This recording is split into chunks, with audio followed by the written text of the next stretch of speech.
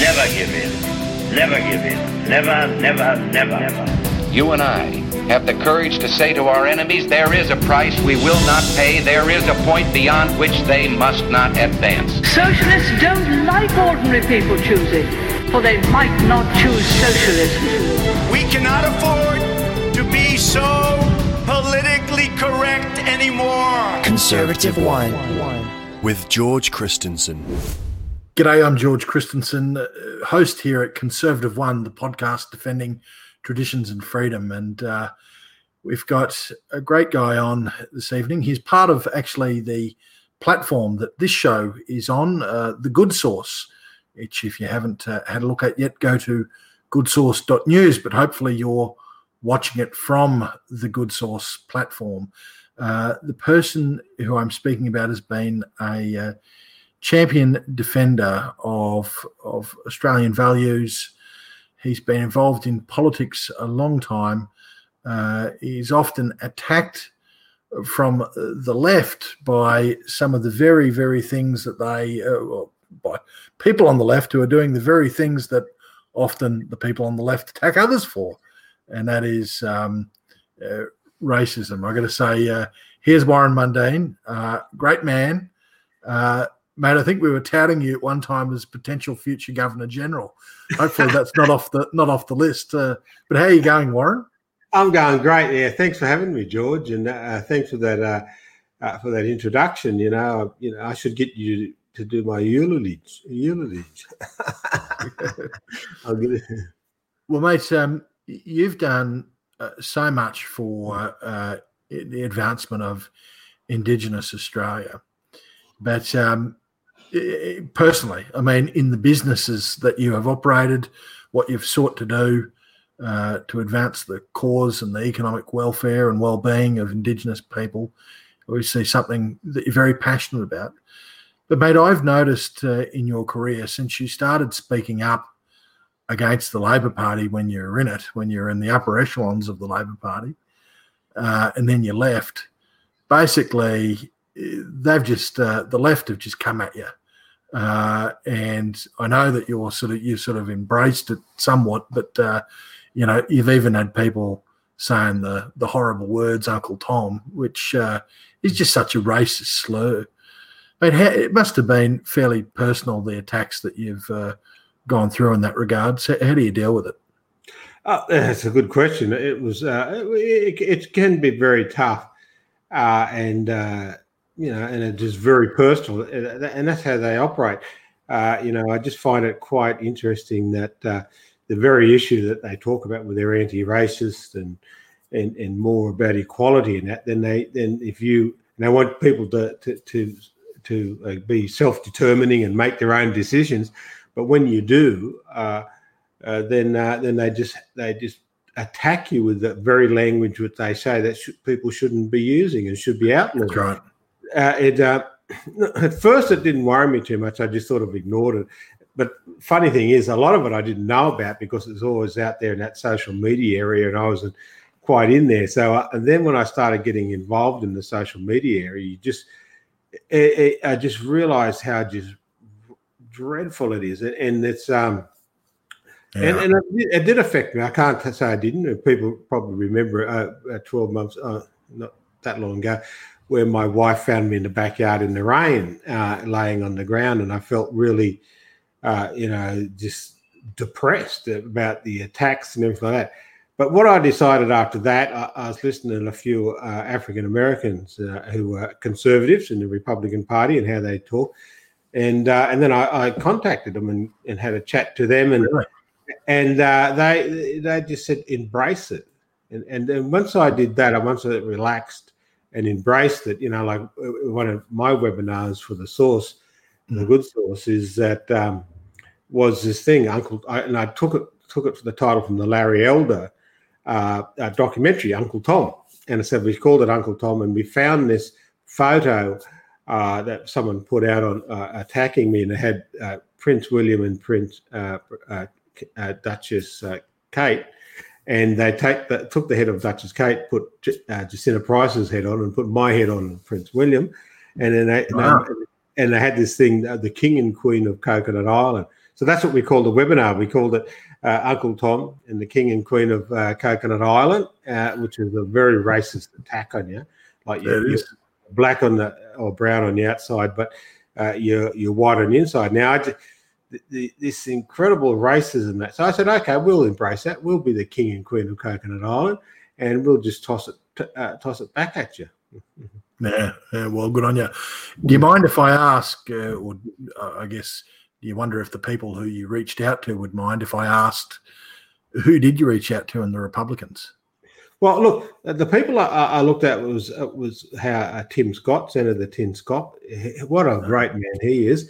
And then I ran across these amazing other people like John James in the United States. He's running for the Senate in Michigan, and he's a amazing guy. He tells this. I just sat there and listened to him telling his story of his family, 5 generations from slavery. You know, he's there was a slave, then he had, and then there was his great grandfather, and that was a janitor, cleaner, and that.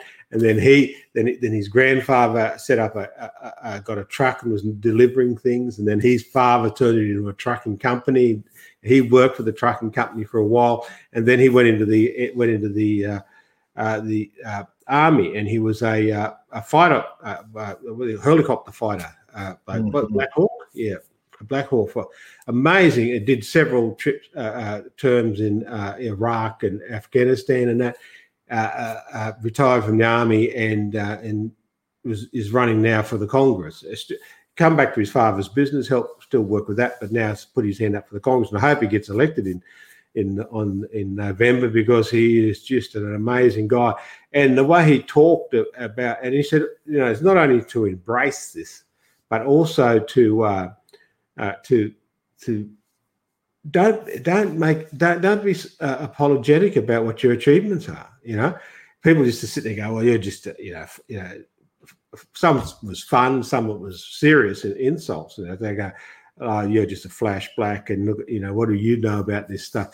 Well, first of all, they don't know where I come from, and they don't know how my father and mother were, my grandparents and that were. And there's a great photo I keep in my house here of my father about 1916, 1917. He would have been about 1 year old, and he's on, and my grandfather is holding him, and it is an Aboriginal camp. They're living in humpies and stuff like that, and we've come from that area. But my parents and grandparents made it quite clear to us that they were very religious, simple people, and they believed in work. Work is a virtue. It's a holy thing, really, that you go out there and you work, and you feed your family, you feed yourself, you look after yourself, and you put a roof over the head of your family, and you actually and you build a better life for them. And that's what they did. My grandfather did for my parents, and my parents did for me, and they taught me those things. 5 o'clock, the alarm clock goes off, you roll out of bed, you have a shave, clean yourself up, clean your teeth, put your work clothes on off to work. And that's a simple philosophy that I always live with. Mm-hmm.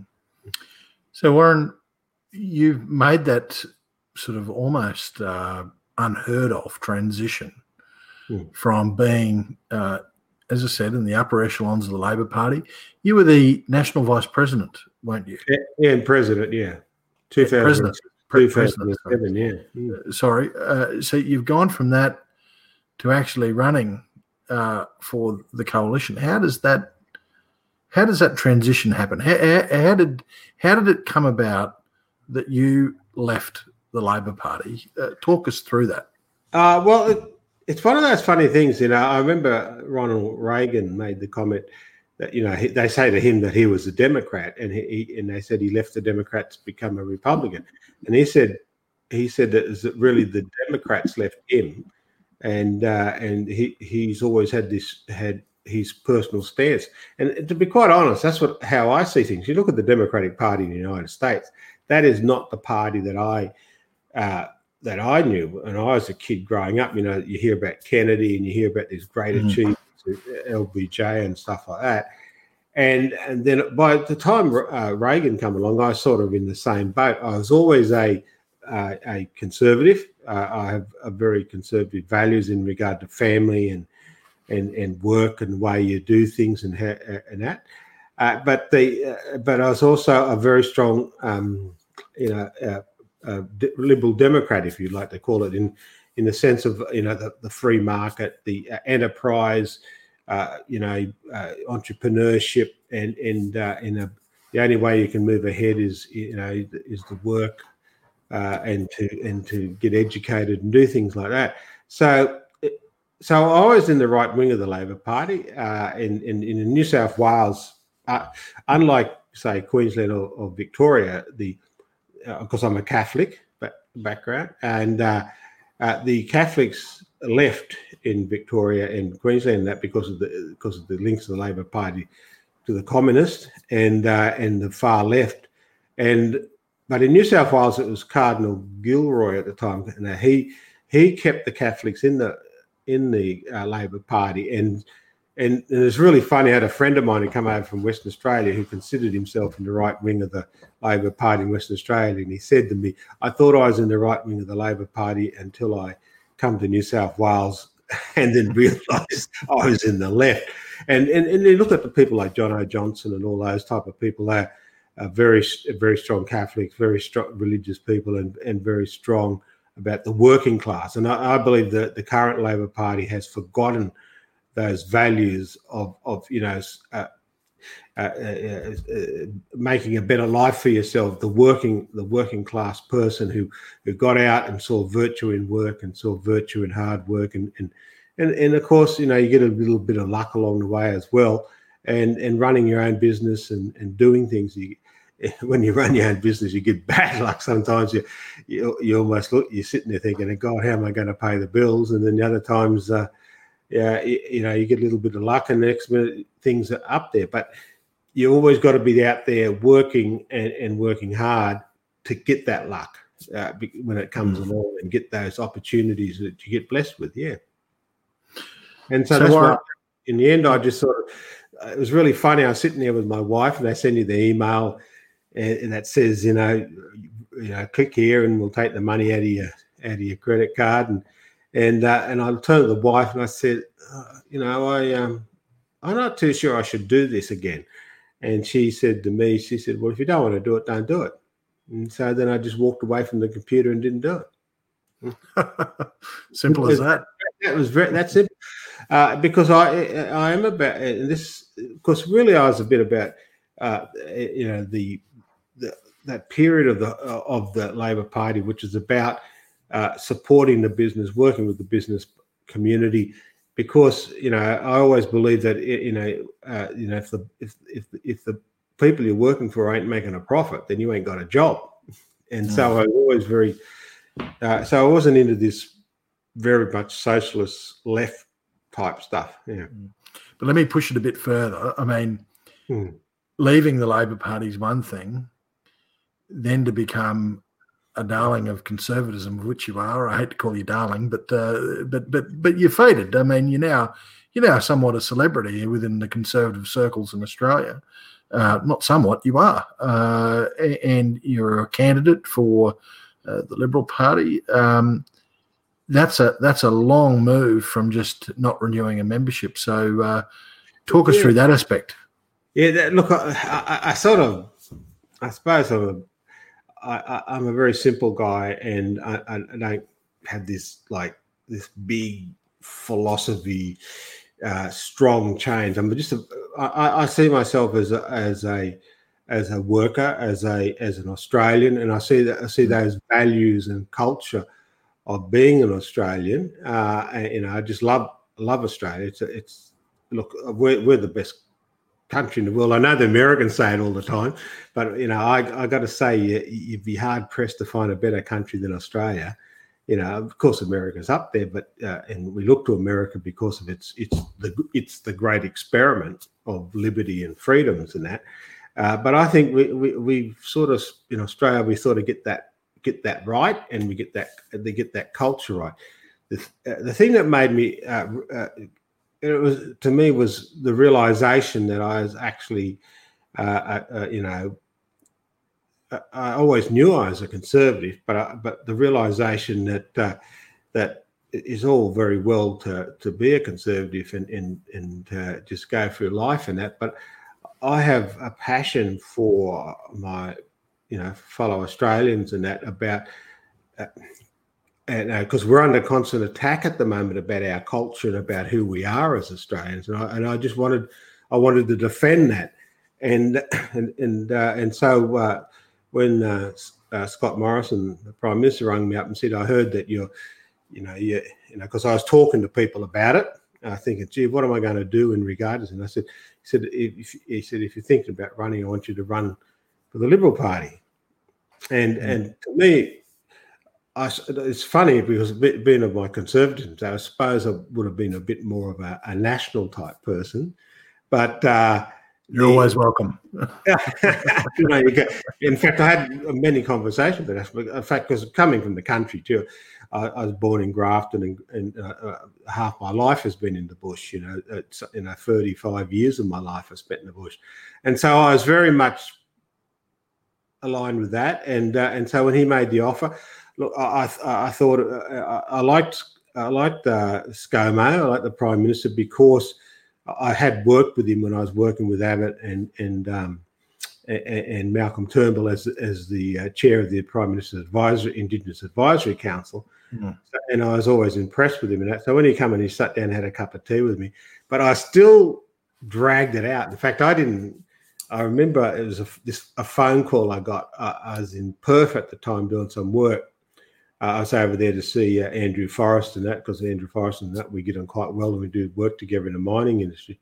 And I got this phone call at 6 a.m. in the morning, and I picked up the phone and I said, well, hello, and it was Phil Curry from the Fin Review, and he said, Warren, you're running for Gilmore, and I went, and of course I was still half asleep. I was just having a cup of tea and breakfast, and I said, sorry, what are you talking about? Where's Gilmore? And he said, and then of course I knew where Gilmore was, but I was still half asleep and hadn't registered with me. And he goes, I heard Gilmore, and I said, how do you know I'm running for Gilmore? And he said, because there's polling being done, and someone rang my house and asked, your name is one of the names they dropped in. And I said, good on you, Phil. But so then I thought about it because the most important thing about politics, as you and every other politician knows, is when you go into it, it's just not you. Your family comes with you, and I was very, very conscious about my family and how they'd be treated, because I know that the Labor Party and the left wouldn't be too friendly, and they're not too, they're not too subtle about it. Not only attacking you, but and that hurts your family too, because your kids and that don't like to see the things said about you, but also they're not shy about attacking your family as well. So we had to have a good conversation about that before I decided to run. All right. Yeah. Well, you raised a couple of things there. One about the US, which, it is the great experiment, but at the moment the experiment seems to be going a bit awry. Obviously, we've got a country that's, I don't want to overstate it, but it seems to be what's playing out in our screens, a country that is at odds with itself. Really what we've got is the militant Marxists out on the streets, hiding under the guise of Black Lives Matters or the BLM movement, which is a Marxist organisation. Correct. Now, I don't want to fall into the trap, Warren, of asking you questions that are all about black affairs or Aboriginal affairs, but I would like to get your opinion on the BLM movement, because this movement, unbelievably, came to Australia. It was an event that was triggered by a shooting by police, or not a shooting, but it was triggered by previous shootings, I guess, and by the incident that happened to George Floyd, those American police officers. And I don't deny, actually, that there is an issue with heavy-handedness in the US police force in general. It seems to me there's an overall issue with heavy-handedness. I've seen some horrific videos, but again, probably by the minority of police officers. And I'm sure that there's racism in the police force, just like there's racism within the general population. But again, I'm sure that it's not systemic. It's a minority of police officers that engaged in that. But that was a US incident, not an Australian incident. And then suddenly we saw scenes in this country here of the likes that haven't been seen in a while. I mean, again, just like the American press, it was mostly styled by our press as peaceful, but there was violence there. There was violence. You only have to look a little bit on the internet to see it. So what do you make of all of this, Warren? Well, look, it seems to be a big move, especially in Western societies. And when I'm talking about Western societies, I'm talking about the Western democracies in that. And I include Japan, South Korea, and Taiwan and countries like that in that as well, and some South American countries, because we're all part of this this democratic, capitalist movement.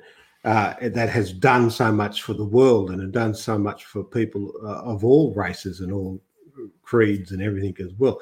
Look, in America, these people have always been around.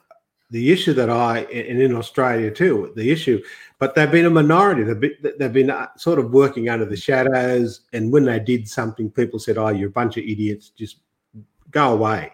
But what's happened now is I just find and it is the left parties, like the Democrats and the Labor Party and the Greens, especially the Greens down here, who have allowed them now to get a soapbox to operate off.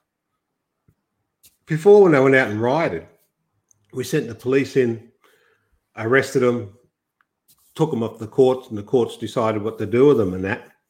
And that was the end of those things. But now what's happening now, I just cannot believe that it's something like 90-something days that in a row, consecutive days in a row, that Portland has had riots. That is unheard of, and it's because it's not because I do blame the rioters. I do believe that we have to have strong law and order and safety within our community. But the reason why I think it's gone crazy now, from my observations, is that the Democrats have let them get away with it. Like when they set up CHOP or Chaz, whatever it was in Seattle. The mayor just thought come out and said, "Oh, it's just a summer of love." Well, like this is, and yet these people were burning things down. They were attacking people on the streets, and I don't know what sort of love she got, but that's a bit weird to me. But it happened across the country, and then it's continuing to this day. Now, I have a great faith in humanity, in people. In that they're not stupid. When they see someone coming down the street and burning houses down, they're not going to be supporting them or voting for them. And I'm starting to see this in the Democrats now. They're doing this backflip and trying to blame Trump for all this stuff. No. When in actual fact, it was their own mayors in these towns and their own governors. You're listening to Conservative Wine. Now, getting back to the police, yes, the police. It's like what I say about Australia. I say about every country. Every country in the world has their racists and their fools and their troublemakers, but there's such a tiny minority in that of the population. So when people say, "Oh, I had a racist experience yesterday," and then they turn around and say, "Oh, so Australia must be racist," I said, "Don't be stupid. Look at Australia. We've got Aboriginal people here, Torres Strait Islander people here. We've got all these migrants that come here, especially after the Second World War and that." And they worked hard, and they contributed to the development of Australia. And we have these incredible British institutions, the Westminster system, the rule of law, and the judiciary, and how it operates and stuff like that. Look, yeah, sometimes it gets it wrong, but not 99.9% of the time it gets it right. And also when it gets it wrong, it has the structures in place to correct that. Correction takes time, but it does. So you would reject the notion, as some white leftists who remain anonymous in Parliament said to me, that our judicial system and our police system and our correctional system in Australia is inherently racist. They believed it was systemically racist. Would you reject that? What? I don't even reject it. I think you'd have to be stupid to be saying that. You'd be surprised at who was saying it. But I pushed back and I said, for it to be systemically racist, you would have to then believe that the policies that drive those institutions are racist, the people in the leadership of those institutions are racist, and the vast majority of the people within them are racist. And when someone says it's systemically racist, that's what they mean. Yeah. That it has to be majority racist, and the policies and procedures and rules driving the outfit are racist. It's just wrong. And when they're talking about they're against racism, they're anti-racist, and then they turn around and say, all white people are racist, I sit there and go, wait a minute. You're saying they shouldn't treat Aboriginal people badly, and they shouldn't be caught abusing Aboriginal people and stuff like that. And yet you just turned around and used a racial slur by saying all white people are racist. And that is just absolute nonsense. Not all white people are racist. Not all black people are racist. Not all brown people are racist. Not all yellow people, whatever. They're not all racist. Most people are decent, living people, and all they want to do is make sure that their family's safe. They got a job, and they're trying to build a future for themselves. That's what they care about, and also they all get on quite well. People do get on quite well, and even they might very Aussie thing, taking the piss out of each other and laughing and having and cracking jokes because whatever race or background you do come from. Now I come from an Aboriginal Irish background, and so that probably explains my drinking habit. But so it's just people don't take jokes anymore. I reckon I just find this totally bizarre. Like people make Irish jokes, people make other jokes, they do this stuff, and now today, you likely it's almost like they bring the pitchforks out and then the fire sticks and drag you out of your house and beat you up. Yeah, the vast majority. My concern is like in America, New South Wales, Queensland, Australian police are a bit different in that because we have state police. State and territory police. And I think that works in our favour better because then you have this better training system.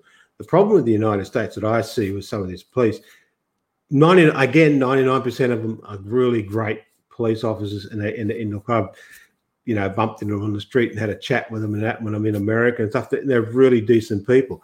But because every town and every county has their own police, it's just mind-boggling how many police are over there, and so that's why I think there's a problem about some of this training stuff. It's easily fixed. I think they can fix it easy, but this idea of going around singing out, defund the police, they're all racist, and we all should kill a police officer. That which I was reading in Chicago, these gangs were going out attacking police. It's just total nonsense. And this is why I got a belief that Trump is going to win. There's a couple of things about an election. One, it's always about the economy. The people are concerned about, have I got a job tomorrow? Can I feed my kids? Can I do this? And about law and order. No one's going to come to my house, kick the door and steal my furniture or my car and that. They're the two big ones. And then everything else, comes into play, but at a lower level. And so I just cannot see how, and I've seen it in the polling changes, even though I don't trust the polling that much. It's in the conversation I'm having with some of my American friends is I think Trump will win. And I think so too. He'll win on those two very big issues, the economy, law and order. Look at all these police. Of all people, Michael Moore, I come across on him on Twitter, and he was saying he's got to be the king of the lefties in the United States. Yeah. He's Bolshevik, and he was saying that he was in Minnesota, and he said that the polling was going for 47-47. Now Minnesota is they got colours back to front over there. Red is over here, the lefties, and blue is the good guys. While over there, it's the Reds, the Republicans, and the Blues, the the Democrats. It's blue Minnesota, and yet it looks like Trump could pick it up. Yeah. Well, I'm hearing and I'm hearing from my contacts in the US as well that they were worried for a while, but there's a turnaround, and they're saying it's just going to be like last time. It's, in fact, probably even more so because, you have the Trump stickers on your car, it's going to get vandalized. You have the Trump signs out the front of your house, it's going to get egged. And he said, despite that, their signs up, their signs going up. And, it's actually muted, and there's hardly any Biden signs that are up. And this is throughout small town USA. Of course, in the big cities, it's a different thing, but that's what carried Trump last time, was small town USA. So you heard it here first on Conservative One. Warren and George agree it's going to be a huge win for Donald J. Trump. I'm looking forward to the Republicans winning both houses as well. Look, I can't believe it, and I try and, because I commentate on politics and stuff as well, I try and, look at both sides. And I just cannot believe that you can seriously go out there and defend what's happening on the streets in the United States. You can't. And it's going it's in the center of the cities, the big centers in the inner suburbs. Now it's moving slowly out in the suburbs. And it's just, I just cannot believe that, people will support that. And the politicians are. This is what I can't understand about the Democrats. I'm not saying all Democrats are bad in that, but there's some great Democrats over the history of the United States. But when they'd come back and they couldn't recognise the party today. It is just dropped all its moral standing, and it just has this crazy stand in regard to law and order. And when you watch the Democratic National Convention, all it was is the only thing they come up with was this Trump delusion stuff. We hate Trump. No future, no vision, nothing to do about the economy, nothing to do about law and order, nothing to do about anything. And look, you can see that in the suburbs. You can see it out there in the Midwest, and that people are just sitting there going, we're going to keep our mouth shut because we don't become these anti-fascists, as they call it. You couldn't get anything more fascist than the anti-fascists, Antifa. And when it comes to the polling booth, this is one thing I love about Western democracy is that you can keep your mouth shut and just fly under the radar, and then when you got that vote, and when you go into that polling booth, you can make massive changes for your country, massive improvements for your country. You can give the finger to the man, as they say. You saw that recently with Boris Johnson. I got this where he broke through the red wall, the so-called red wall of the North.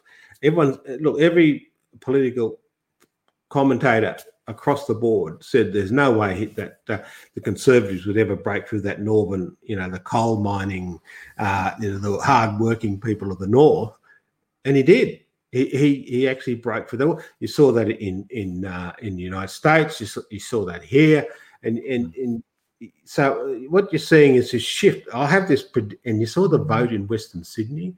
Now, I know a lot of mates who worked in Western Sydney. I worked with them in the factories when I was in Silverwater when I was about 16, 17. And they were like since 1892 Labor voters in their family. It's in their DNA. And I went out there for a barbecue in 2001. This is about the Howard Battlers. And I was talking to them and having a few beers and having sausages and steak. And then I've suddenly realised out of about the 20 people that was there, I was the only one who voted Labor at that election. And these people were dyed-in-the-wool, traditional Labor people, workers. And the thing that I've noticed is that the Labor Party has more about symbolism, more about all this crazy stuff in the inner city type areas than it is about what the working people need. And that's why you see look at Joel Fitzgibbon. I like Joel Fitzgibbon. He's a lovely bloke. But look at the swing against him.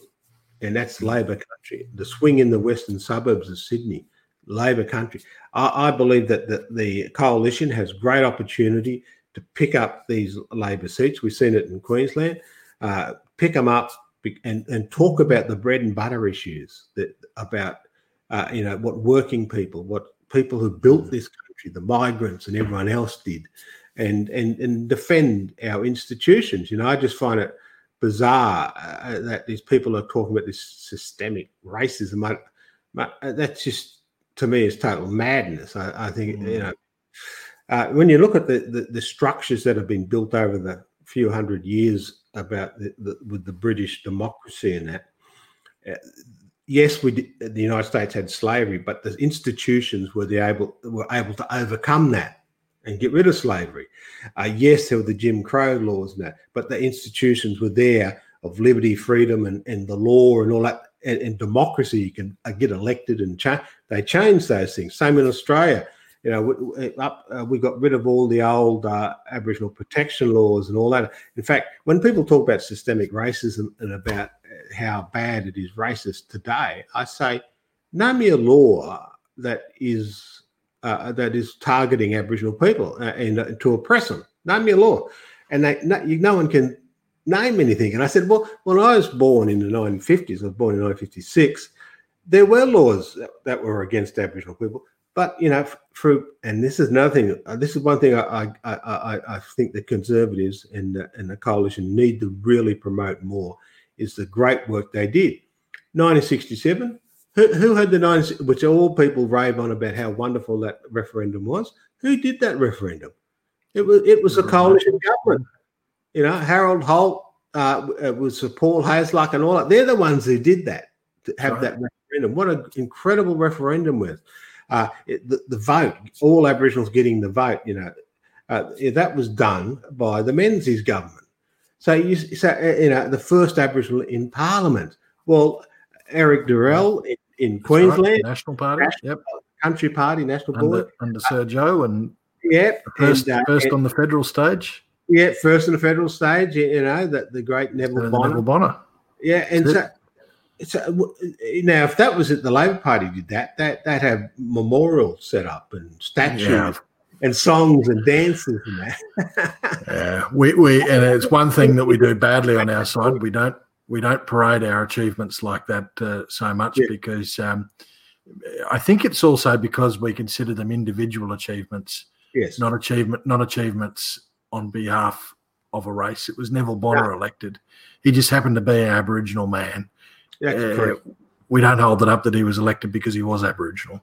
No, he got there, went through the whole party process of the Queensland Liberal Party, and got pre-selected, got done that, and then he was put in Parliament. And then he was elected a couple of times after that, re-elected. And so right. Like every other person in this country, he went through all that. So, Warren, final question. It's a bit of a deep one, and I'm going to tell a little bit of a story first. What happens, I mean, you've outlined all of why Australia is a very pluralist society, a society that's not racist, and America too, for that matter. And yet we have the riots in the streets over in the US, the protests that have turned quite violent. And the old adage is what happens in the US, whether it's 3, 4, 5 years down the track, happens in Australia. True. And Australia, whether we like it or not, I mean, there was a checkered past in regards to Aboriginal European relations. I can tell you one, and this is a story I'm going to tell, one in my family. My grandmother, in her twilight years, told me a story. A memory must have sparked in her head when she was quite old, and she told me about when she was on her father's cattle property as a young girl. And my great grandfather, who I never knew, was one of the sort of pioneering families in the Mackay region, and had a big cattle property, and there happened to be a young Aboriginal boy that hung around the property from time to time. And my grandmother's mother was cooking up a pie, a mulberry pie, and it was there on the windowsill and cut up into slices and cooling off. And the young Aboriginal boy took a piece of the pie and, it was sort of discovered that the pie had been hacked into, and the culprit was there with the purple mulberry all over his face and hands. So it was pretty obvious to see what had gone on. Well, my grandmother told me that her father flogged that boy with a whip, and she said he hid under he got whipped and he ran and he hid under the house like a frightened animal would from someone like beating him.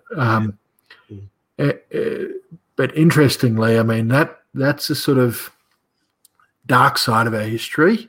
Yeah. The bright side of our history, the light. My grandmother recoiled in horror at witnessing that.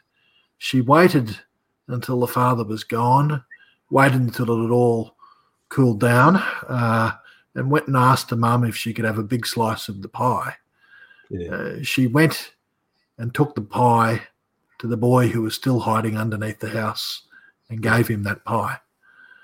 And I like to think that is sort of the story of Australia. Yes, there was a checkered history, but, the right always prevails. And but I fear that there's forces out there that try and use the race relations issue, just like they are in the US, to divide us more and more in this country, and that we might have scenes like what's been playing out in the US played out on the streets in Australia. What do you think? Is it possible? Well, it is possible, but look, anything's possible. And you look at the United States. Who would have believed that one of the serious contenders for running the country, a political party, would bow down to this lawlessness and crime being run by a bunch of Marxists. The problem we have is that we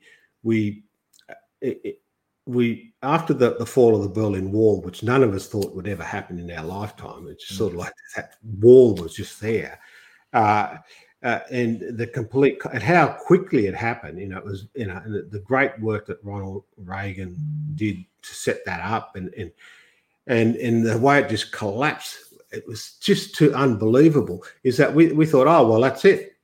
It's all over. All the Bolsheviks and the crazy Marxists and that have now been defeated, but they didn't. They're like vampires. You think you stabbed them and they keep on coming back. They're zombies, but also we underestimate them because look what they're doing in the education system. I just cannot. But I had with my son. I had a discussion with. He was 14 at the time, and like I work in the mining industry, and I worked in gas pipelines, and he said to me, he said, "What do you think of the mining industry?" And I said, "Oh, I think the mining industry is good. To help build our civilization. You'd be very hard pressed to find anything that wasn't developed out of mining. And he said, what about books? And I said, well, books have to be cut up. They come from paper. They have to be transported by vehicles and all that. That comes from the mining industry. And then he looked at me and said, I thought you'd say that. And he said in that voice, and I said, what? I said, what's the problem? He said, oh, well, the school teachers tell us that, the mining industry is bad and all that. And I said, so I'm bad, am I? And he said, no, you're not bad. You just maybe misguided. It's paying your school fees and it's eating you. But anyway, he's grown up now and he talks a lot more sense. But this is what's happening in the schools. This idea of all this craziness that goes on, I just cannot believe. I sit there and go, what's this nonsense that people are talking about? And you talk about this gender fluidity and all this, and you talk about all these other mad things, and also science. Science now is virtually, they trashed it. It was a very simple thing in science. You put up my high school. I'm not pretending I'm a scientist. You put up your hypothesis, and then the idea is that then you try and prove it wrong. Now it's become a cheer squad. You put up this idea, and everyone cheers, or they burn it to the ground. One or the other. It's not science at all. Science isn't about a popularity poll. It's about facts. It's about mathematics. It's about all that. And yet here we have all people making decisions on how they feel. I just find that bizarre. And also, when I was growing up, and it was, as I said, I was in the 1950s and 60s, there was laws that was against Aboriginal people.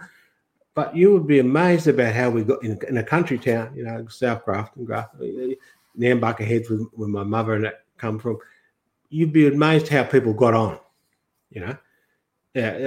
people got on and were really and were polite and good to each other. Sure, there were some problems, but again, that's the minority. There was always I don't judge, and this is my little line. I don't judge a country by its past. I judge a country about how it overcomes the bad parts of its past and works in the good parts of its country and the institutions it develops. Now, if it wasn't for the institutions in the United States and Britain, because Britain got rid of slavery 30 years before the United States did, if it wasn't for those institutions, they would never have gotten rid of slavery. That democracy, and when you look at the founding fathers of the United States, there was always a dilemma for them. We're talking about liberty. Couldn't you imagine that in the 1700s? Blokes walking around in wigs and high heel shoes and fluffy shirts and that. And they come up with this incredible idea, this incredible thing about liberty and freedom and equality of opportunity, and you work a day, you get a day's pay, and all this kind of amazing, incredible things, which I find really hard to believe when you think about the time they put it. So it is a great experiment. We're human beings. We make mistakes sometimes. We trip over each other sometimes. But, I always treat it like, a rugby league game. You go on the field, you tackle the buggers, you give them a bit of a touch up, and then after the game, you shake hands and have a beer. And this is what we're doing now, is that, I just find it strange that these young kids are saying, oh, this is a terrible time for Aboriginal people. I said, what are you talking about? This has got to be the most freest time for people, ever in humanity. And I'm not only talking about Aboriginal people, I'm talking about all those people who had to escape from Europe after the Second World War. And they come to this country and they've got all these freedoms and democracy and law, and yet people are running around saying, oh, this is terrible, this is systemic racism. Well, what they're calling about that institutions were the very institutions that gave us those freedoms. Yeah. And so if they're so systemically racist, they're doing a bloody bad job about it, I can tell you. Well, Warren, more power to you. It's been great to have you here on my humble podcast, Conservative One, which is defending traditions and freedom. And we hope that more voices like yours and Jacinta's and others from our great First Peoples come out and defending those traditions and freedoms like you've done. Thank you very much, young guy Warren Mundine. Yeah, thank you, George. It's really good to be on your show too. We will decide who comes to this country and the circumstances in which they come.